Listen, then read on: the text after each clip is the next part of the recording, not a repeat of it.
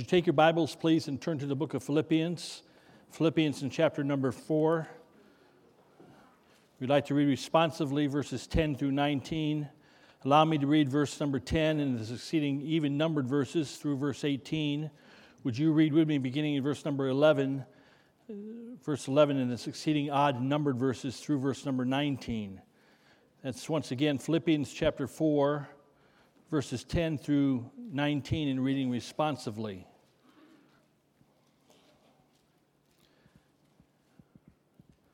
But I rejoiced in the Lord greatly, that now at the last your care of me hath flourished again, wherein ye were also careful, but ye lacked opportunity. Not that I speak in respect of want, for I have learned in whatsoever state I am, therewith to be content. I know both how to be abased, and I know how to abound. Everywhere and in all things I am instructed both to be full and to be hungry, both to abound and to suffer need. I can do all things through Christ which strengtheneth me. Notwithstanding ye have well done, that ye did communicate with my affliction. Now ye Philippians know also that in the beginning of the gospel, when I departed from Macedonia, no church communicated with me as concerning giving and receiving, but ye only. For even in Thessalonica ye sent once and again unto my necessity. Not because I desire a gift, but I desire fruit that may abound to your account. But I have all and abound. I am full, having received of Epaphroditus the things which were sent from you, an odor of sweet smell, a sacrifice acceptable, well-pleasing to God. But my God shall supply all your need according to his riches in glory by Christ Jesus. I'd like to say thank you to all the children, but they're not here to hear it, but I thank them anyhow. Thank you, Daniel. Thank you, Brother Dave. And thank you, Rob and Eva, for getting baptized this morning. That was beautiful. And Jeff and Amanda, wonderful wedding yesterday. We have so much to praise the Lord for. This is our Sacrifice Sunday. We've been doing this for at least 25 years. And I can't keep track now. It's always a Sunday before Thanksgiving. I figure it's a time of Thanksgiving. We don't have a Christmas offering. We don't have an Easter offering. Very few times I can count with, I think, my two hands, the number of times we've called for a special offering. Try to only do that once a year, and this is a Sunday, obviously. I want to deal with the subject of sacrifices. I want to start off with a praise the Lord. This is the month of Thanksgiving and praise, of course, and so I want to start off with thanking the Lord for, and I get compliments, I hear compliments. It's not to me, it's really not to you, it's to the Lord, but folks come to our church facility for the first time, and God's blessed us with a beautiful facility, of course, and we all know that, and we thank God for it. Several $1 million of property here, of course, and sometime, hopefully in the near future, we'll have a Vision Sunday and talk about what God's done for us in these last years, and how he's been so gracious to us. And I may be a little bit prejudiced, but I'm thankful we're on a hillside and we have a beautiful scenery out front, of course, and the 9.5 acres we have. It's God's blessed us in a great way. I draw your attention to one verse. It's our text verse. It's Philippians chapter 4. This is a prison epistle written by the Apostle Paul, of course. He's ready to lose his life, and he has a premonition of such, I believe. He's ready to lay down his life for the gospel's sake, and he does do that. He ends up being beheaded, as history tells us, of course, in a Roman prison. And but he's full. He has the Lord Jesus Christ as his Savior. If we started in verse number 1 of chapter 4, we could read about verse 4. It says, rejoice in the Lord always. And again, I say rejoice. He's learned whatsoever state he is in to be content. He's learned to praise God and think on good things. Verse number 8, of course, and the peace of God that passes all understanding. He talks about that, and he has no wants, no lack of anything in verse number 11. And he's in great shape as he's sitting in a prison, ready to lose his head. And but he says to these Philippians, this church at Philippi, verse 18 is our text verse, but I have all and abound. I am full, having received of Epaphroditus the things which were sent from you. This church sent to his need, as we're going to find out. And Paul calls it an odor of sweet smell, a sacrifice acceptable, well-pleasing to God. I've been to Montreal, I believe, on 3 times. Probably never go back to Canada since I haven't been vaccinated, but that's another story. But been in Canada, Montreal, I saw the 3 great temples or cathedrals. I was at the Cathedral of Notre Dame. We toured the Mary, Queen of the World Catholic Church. It's a half-size replica of the Vatican. Vatican's only 500 feet tall. Inside is the dome, of course, and Mary, Queen of the World is only 250 feet tall. It's a half replica. Hundreds of millions of dollars. We toured the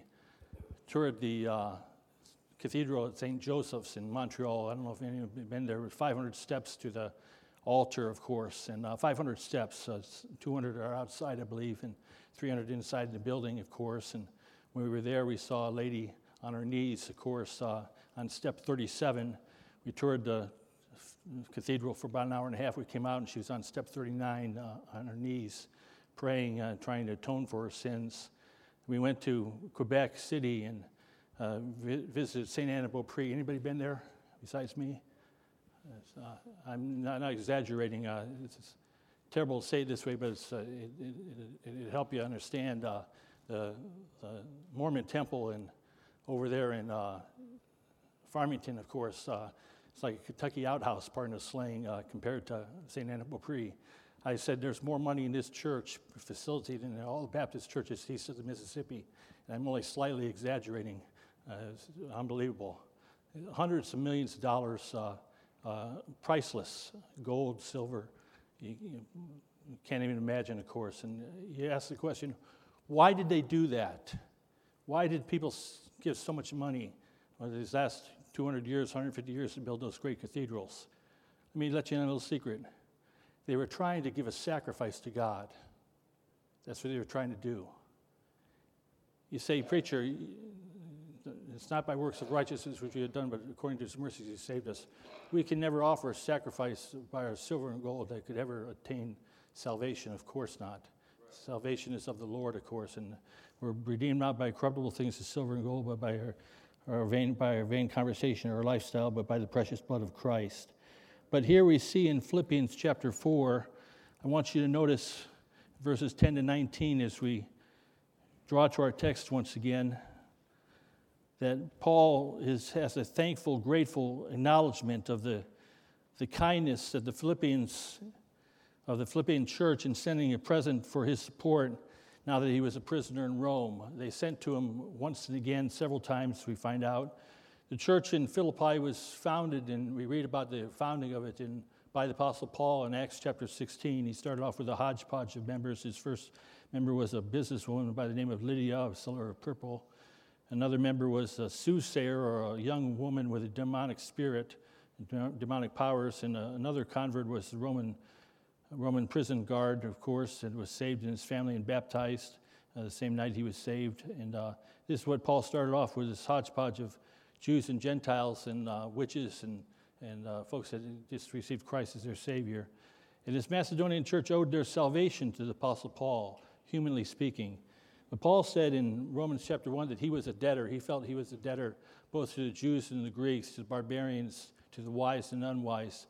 Paul felt indebted. He felt that he needed to give his life as a sacrifice for all that God had done for him, and he wanted to relay and be not ashamed of the gospel of Christ and tell it to others, that others might be saved as well.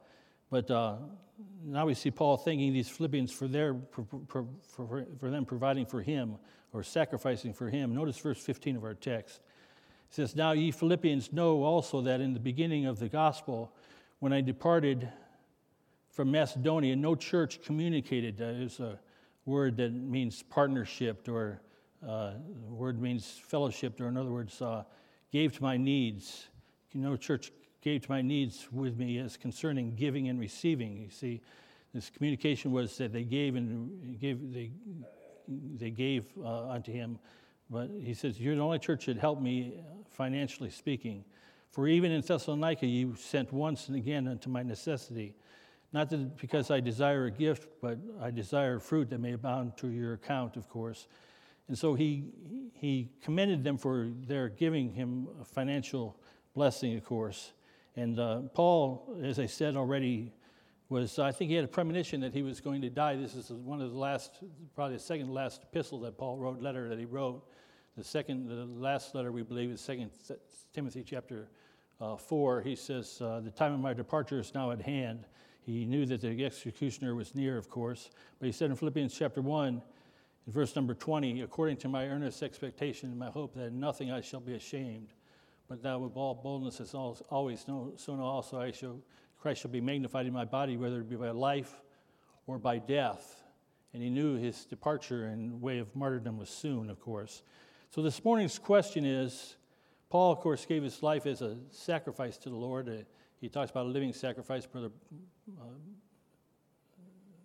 Benedict, Brother Bob mentioned that in his prayer, of course.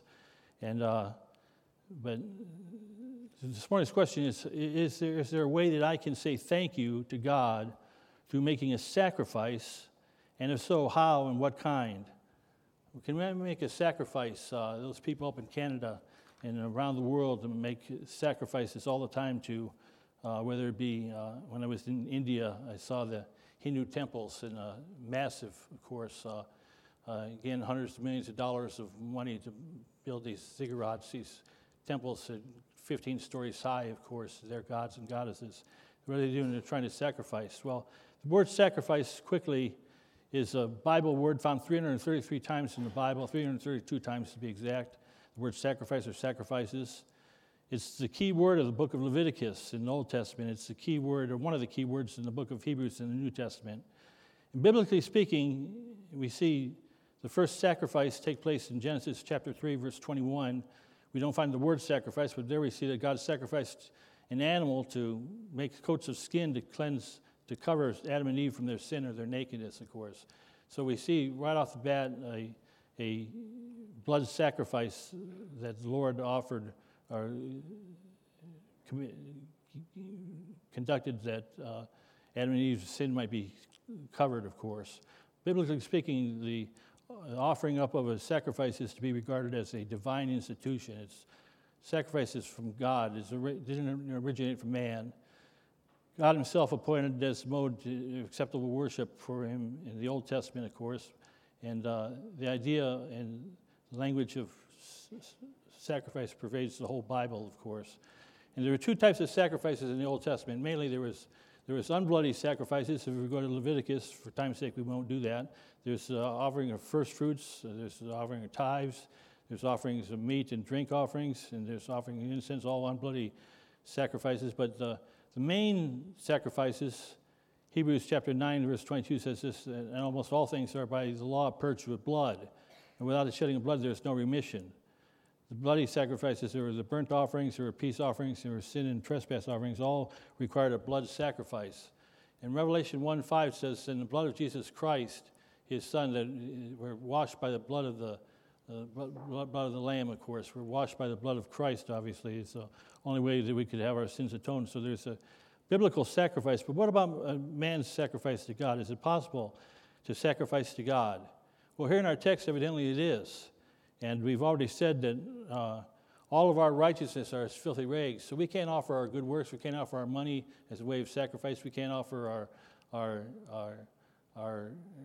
any sacrifice to atone for our sins, but we can offer sacrifice to say thank you to a gracious God. But the offerings of sacrifice, God does not accept the sacrifices of the wicked. Proverbs 15, verse 8 says, the sacrifice of the wicked is an abomination to the Lord, but the prayer of the upright is his delight. If you're here this morning and you think the church just wants your money, let me say this as kindly as I can. We don't need your money. I'm not looking for your money. God doesn't want your money. He wants your heart. God's not out to get your wallet. He's out to get your life, of course. If he gets your life, he'll get your wallet as well. But Britannica Encyclopedia gives the worship, or rather sacrifice, as the act of giving up something that you want to keep, especially in order to get or to do something else or to help someone else. It talks about in order to get. We'll talk about that here in a few moments here. We don't give to get, but we'll come back to that in a few minutes here. But let me give you the definition on the screen here. The Merriam-Webster Dictionary of Sacrifice. Sacrifice can be defined as, and this is one soundbite of what sacrifice is according to Merriam-Webster, an act of offering to a deity something precious. An act of offering to a deity something precious. So in the next several minutes, I want to give you several acceptable sacrifices well-pleasing to God. In Psalm 51 and verse number 17 is one of the two penitential psalms of David after he made his great sin with Bathsheba, of course. The Bible says in Psalm 51 verse 17, the sacrifices of God are a broken spirit, a broken and contrite heart, O God, thou wilt not despise. The first acceptable sacrifice that you can offer to God is the sacrifice of a repentant heart. A repentant heart. The Bible says, Paul said, testifying both to the Jews and Greek, repentance toward God and faith toward our Lord Jesus Christ. If you're here and wonder what can wash away your sins, well, if you give $1,000 today to the house of God, I can wash away your sins. No, I can't do that. You can wash away your sins by, I'll come to church next week. I'll start to come to church every time the doors are open. You can't get to heaven by coming to church. You get to heaven by repenting of your sin and receiving Jesus Christ as your Savior. He's not willing that any should perish, but that all should come to repentance. God wants you to repent and receive Christ as Savior. And Caleb did a wonderful job last week of preaching on the Lamb of God, which taketh away the sins of the world, of course. And so there's the sacrifice of a repentant heart. And it's a sacrifice that's well-pleasing to the Lord. And when we repent of our sins, the psalmist said, I will be sorry for my sins. But not only that, but Psalm 27 in verse number 6. Before I give you Psalm 6, let me give you Psalm 4. It's not on the screen, but Psalm 27 verse number 6 says, or verse 4 says, one thing have I desired of the Lord, that will I seek after, that I may dwell in the house of the Lord all the days of my life, that I may behold the beauty of the Lord and to inquire in his temple.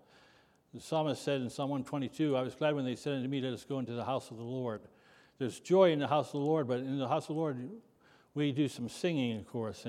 And I want to give you the sacrifice that's acceptable to God. The second sacrifice that's acceptable according to the Word of God. It says the sacrifice of a joyful heart, or joyful or singing heart. The Bible says, let the redeemed of the Lord say so.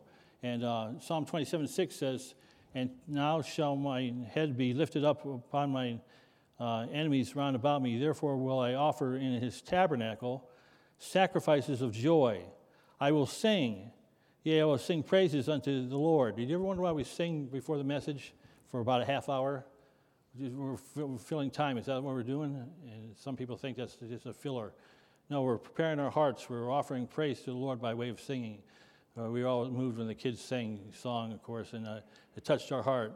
When we sing, we're God's children. It touches his heart. And so there's a sacrifice that's acceptable unto God, well-pleasing in his sight, the sacrifice of a repentant heart, the sacrifice of a joyful heart. But then thirdly, Psalm 107, verse 22 says this, and let them sacrifice the sacrifices of thanksgiving. This is the month of Thanksgiving, of course. We're going to celebrate officially on Thursday. And declare his works with rejoicing. Sometimes, there's a sacrifice of a thankful heart. My grandkids were half the choir this morning here, if you noticed here. And they did my heart well to see them up there, of course. And Caleb's with the other half of the kids. Not quite. There's several other kids up there, too. But just having them sing gave joy to my heart, of course. And the greatest words I can hear from my grandchildren are the three greatest words, I love you. And the next two greatest words are thank you. When they say thank you, they're saying in a roundabout way, they're saying I love you as well. And when we have our thanksgiving to the Lord, we're saying, I love you, Lord. And Jonah, when he went to Nineveh, God said, go to Nineveh, and he said, go, and Jonah said, he didn't go, of course, right away. You know the rest of that story. He's swallowed by the whale, of course, and 3 days and 3 nights in the belly of the whale. And then he went, of course, and he said in Jonah 2:9, this is after he spit out of the whale's belly, he said, but I will sacrifice unto thee with the voice of thanksgiving. I guess he would after he'd been in the whale's belly for 3 days. And I will pay that which I have vowed. Salvation is of the Lord. And he realized that he gave thanks because God had saved him from the belly of the whale, of course, and from his own destruction, of course. So there's the sacrifice of a thankful heart. Then there's the sacrifice And Brother Bob again quoted the verse already. Romans 12:1 says, I beseech you therefore, brethren, by the mercies of God, that you present your bodies a living sacrifice, holy, acceptable unto God, which is your reasonable service. It's a sacrifice of a serving heart, and a serving life. And I have to take time out. I'm so dry. Let me drink my water here.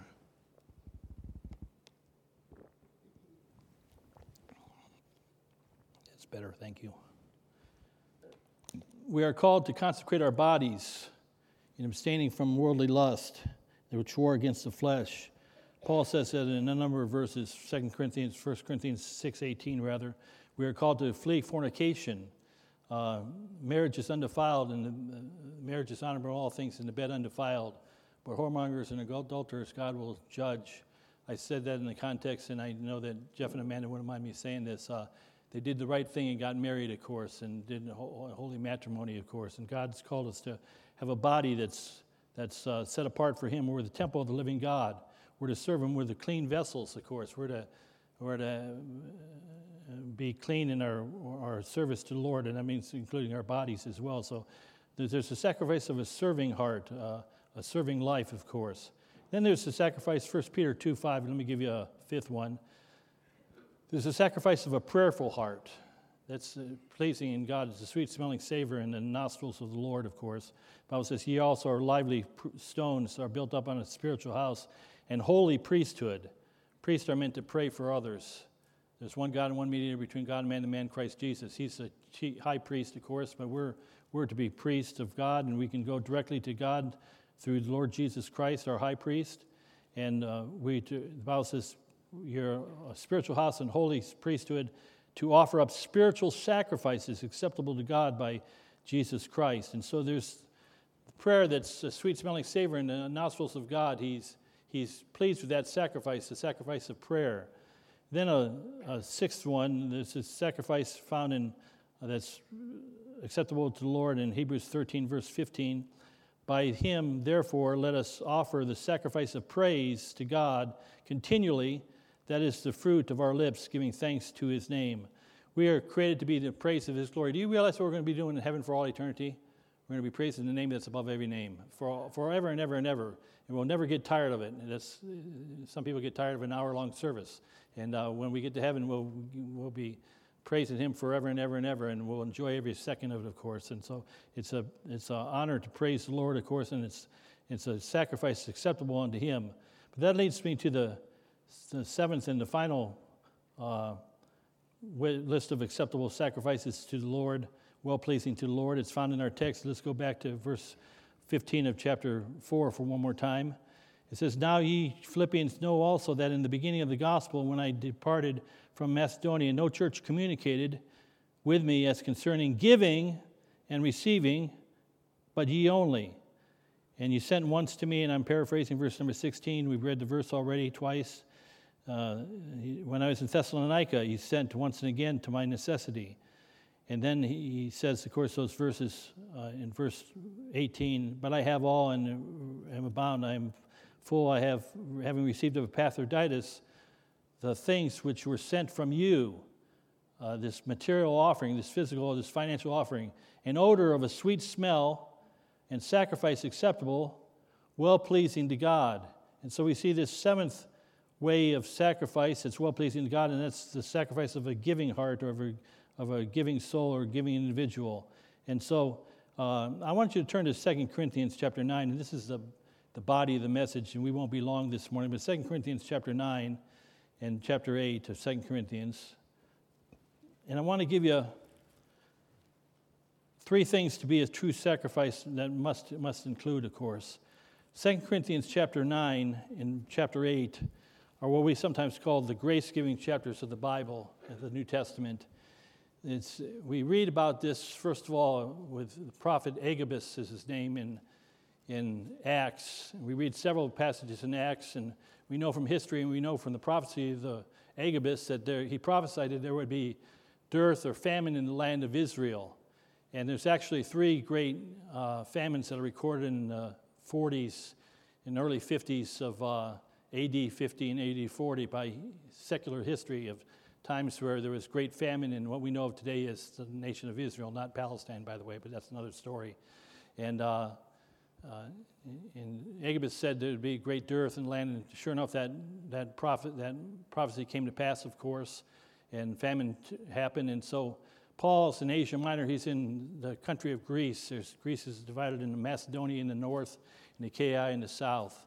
And Macedonia was the home of the Bereans and the Philippians, of course, and the southern part of Greece was the home of Corinth. It still is today, of course, the Corinthians and so forth. And so he comes to the church in 2 Corinthians 8, this rich church, this Las Vegas of the day of Greece, this New York City, or this Los Angeles of Greece, very, very prominent and very affluent and very financially well off. And he mentions, says, we're going to find out the churches in Macedonia, and we'll get there. And they were the poor churches. They were the churches like West Virginia or Mississippi. And they were poor folks. But in order to have a sacrifice, a true sacrifice offering, acceptable to God, that type of sacrifice, you can sacrifice many different ways. You can give to the Shriners, you can give to the homeless, you can give to Salvation Army, many ways you can give money to things and so forth. But to give a sacrifice to the Lord, it's got to be done in these three different ways here. Number 1, verse number 7 of chapter 9. Every man according as he purposeth in his heart, so let him give. Notice that a true sacrifice offering must first be given willingly. Must be given willingly. That means voluntarily, without coercion.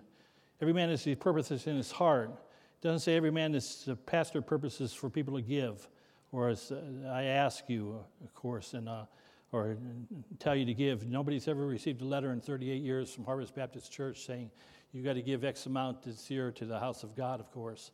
I've said this many times, and when I talk about money, people get funny, so you got to understand that I've never found out who gives around here, and all of you that have been here for a lot of years, you know that to be the truth.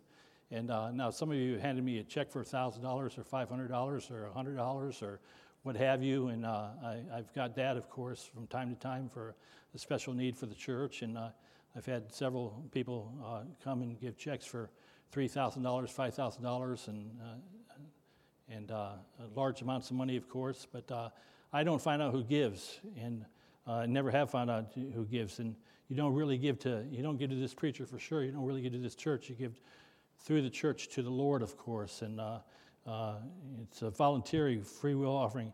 And I want you to notice how that willingness comes from, and where it comes from. It comes from the heart. And Christianity is largely an affair of the heart. In fact, Christianity starts in the heart. For with the heart man believeth unto righteousness, and with the mouth confession is made unto salvation. And so we confess, we repent of our sins, we ask Christ to come into our heart, and he accepts that sacrifice. For whosoever shall call upon the name of the Lord shall be saved. It's the first sacrifice we can offer to the Lord, and then we offer our heart to the Lord, of course, and so this offering must be given willingly from the heart. And in Exodus 35, when the Old Testament tabernacle was built, Moses came to the people, instructed by God, of course, in Exodus 35 and verse number 5. He says, take ye from among you an offering unto the Lord. Whosoever is of a willing heart, bring it an offering of the Lord, gold, and silver, and brass. Last time I checked, gold, silver, and brass commands a lot of money, of course, obviously.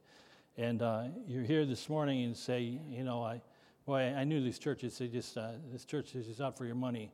Let me say this kindly and lovingly, say, I don't want your money, I don't need your money.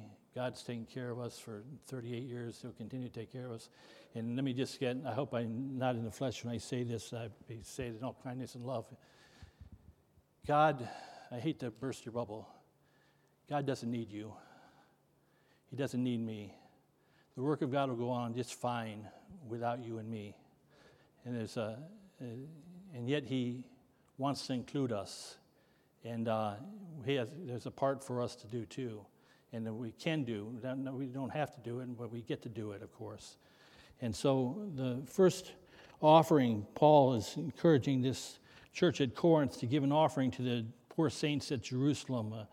A year earlier, he came, of course. They came and said, we're going to come back in 1 year and collect an offering, and so be prepared for it. But every man according as his purposes in his heart. So an offering, to be a true sacrifice offering to the Lord, must be given, first of all, willingly, not by coercion, not by prompting, not by pastor saying, you must give this if you're going to be a member of this church or what have you, or if you want to go to heaven. No amount of money could ever be given to get you, to redeem you from your soul, or your sins from heaven. But look at verse number 12 and through 14 of chapter 8. It says, let me back up to verse number 11 for context's sake. 2 Corinthians chapter 8, verse 11. In fact, let me back up to verse number 10 if I can. But also to be forward a year ago. Now, verse number 11. Now, therefore, perform the doing of it. He said, you said you were going to give an offering. Now we're here. We're going to be coming to collect it. And that there was a readiness to will, so there may be also a performance also out of that which ye have. Now, verse number 12 says this, for if there first be a willing mind, or we could say heart, of course, a willing mind or heart. If there first be a willing mind, it is accepted according to that a man hath, and not according to that he hath not. For I mean not that others men be eased and ye be burdened. Verse 14 is a very key verse to everyone in this room probably, because everyone in this room, nobody in this room really thinks that they're rich. We all think we're just scraping by and so forth. And the way our lifestyles are, most of us are just scraping by, and myself included, of course. And but I always like to say we're all really rich and we just don't know it. But verse number 14 says, but by an equality that now at this time your abundance may be a supply for their want or their lack, that your abundance also may be a supply for your want, that there may be an equality. I've been wishing for this for 38 years. We owe $220,000 of mortgage debt right now. That's pretty good. And one time we were $966,000 in debt, of course. And we paid mortgage payments for almost 40 years. In the last 38 years, we paid double payments for a year and a half when we owned two facilities. Owned a place in Torrington still, and this facility out here, of course. And Lord's taken care of us, of course, but we... I've been hoping for a millionaire to walk in the door someday and just say, hey, watch this happen at Caleb's church, his brother-in-law down in North Carolina. They had a $300,000 debt and mortgage payment, and somebody came in and asked, preacher, how much is your mortgage payment? He said, $320,000, whatever it was. He says, here's a check, and he wrote out a check for $320,000. So who's going to write out a check this morning for $220,000 for Harvest Baptist, of course?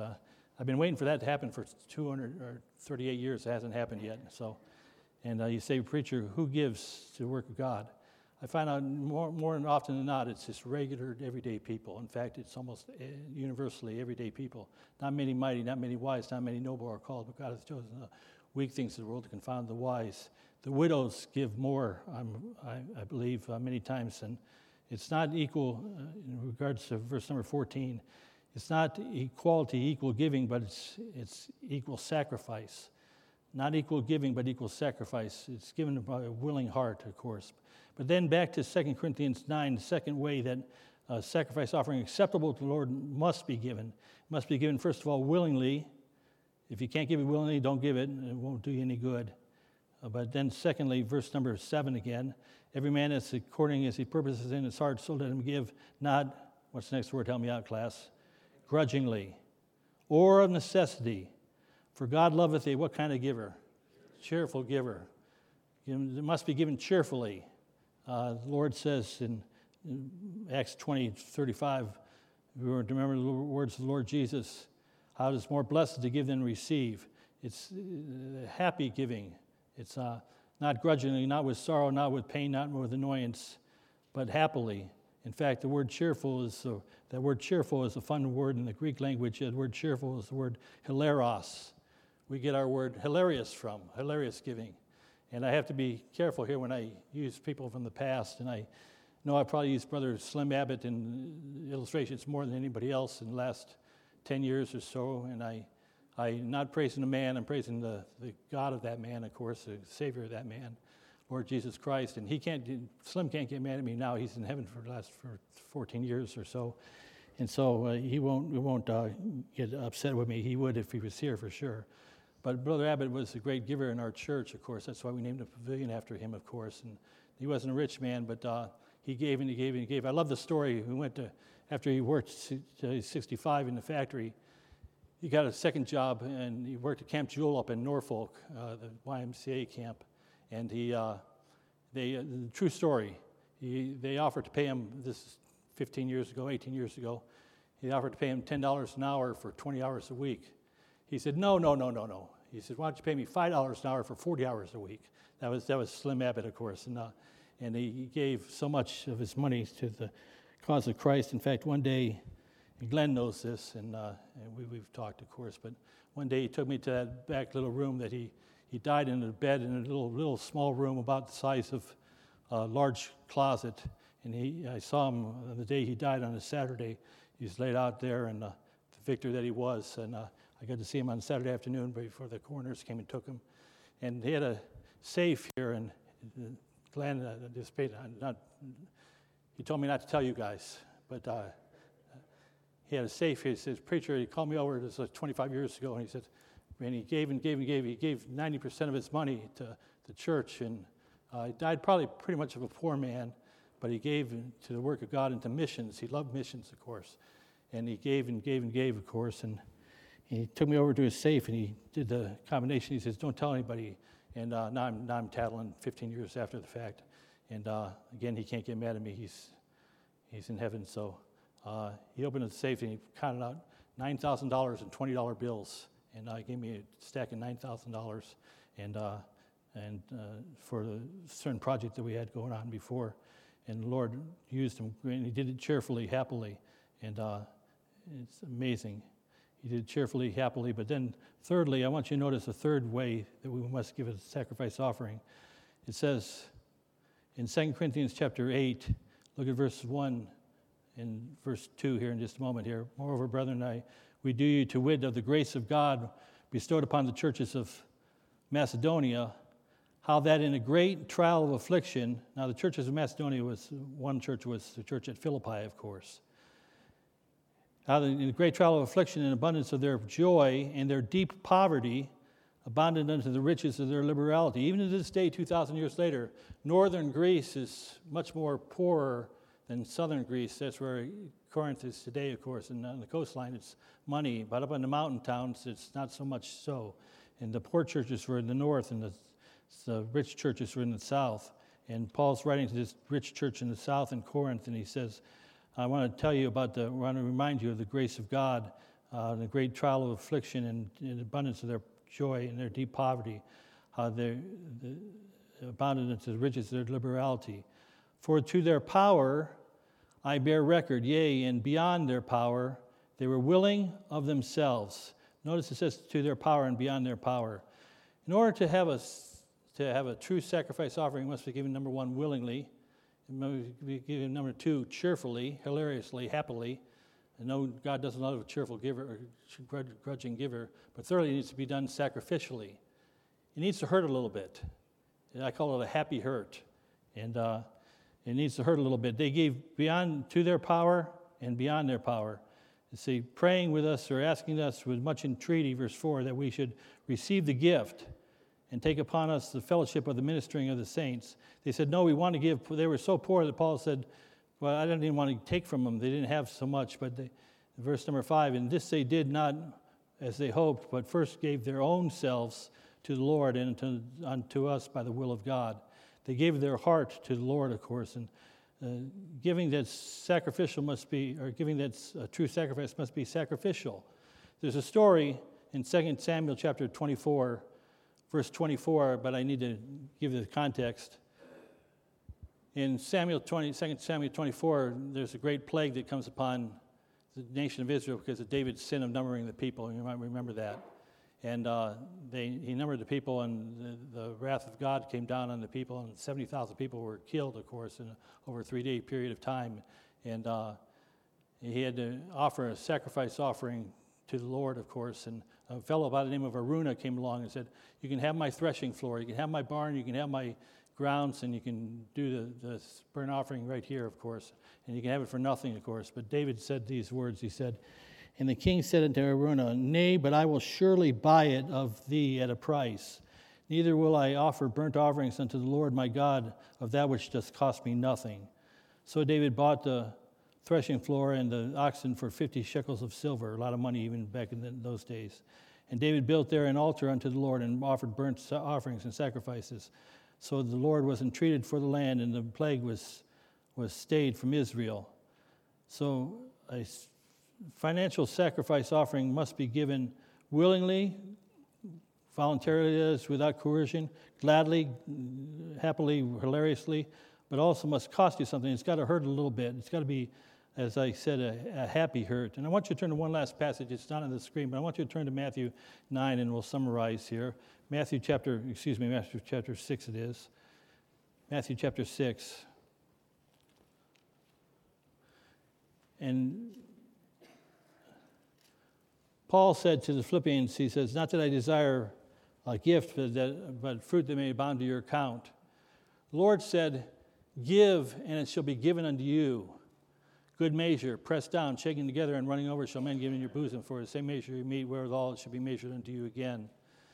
There's a joy of giving. There's a happiness of giving. There's from a willing heart, from a cheerful heart, and then from a sacrificial heart. Slim Abbott died, and planned for the last time. You know I'm not trying to be offensive. He died basically a poor man. But Slim is richer than anybody in this room this morning, I promise you that. He's in heaven, of course, and the Bible says, and we all have things. By the way, let me just say this so there's no misunderstanding. I like nice things probably better than you. I love nice cars. I love I love everything nice. I want everything nice. I want a mansion. I want cars. I want boats. No, I'm just kind of teasing a little bit, but I have no problem with people liking nice things. I like nice things, and I want to live well and so forth. But the Bible says in Matthew 6:19, "Lay not up for yourselves treasures upon earth."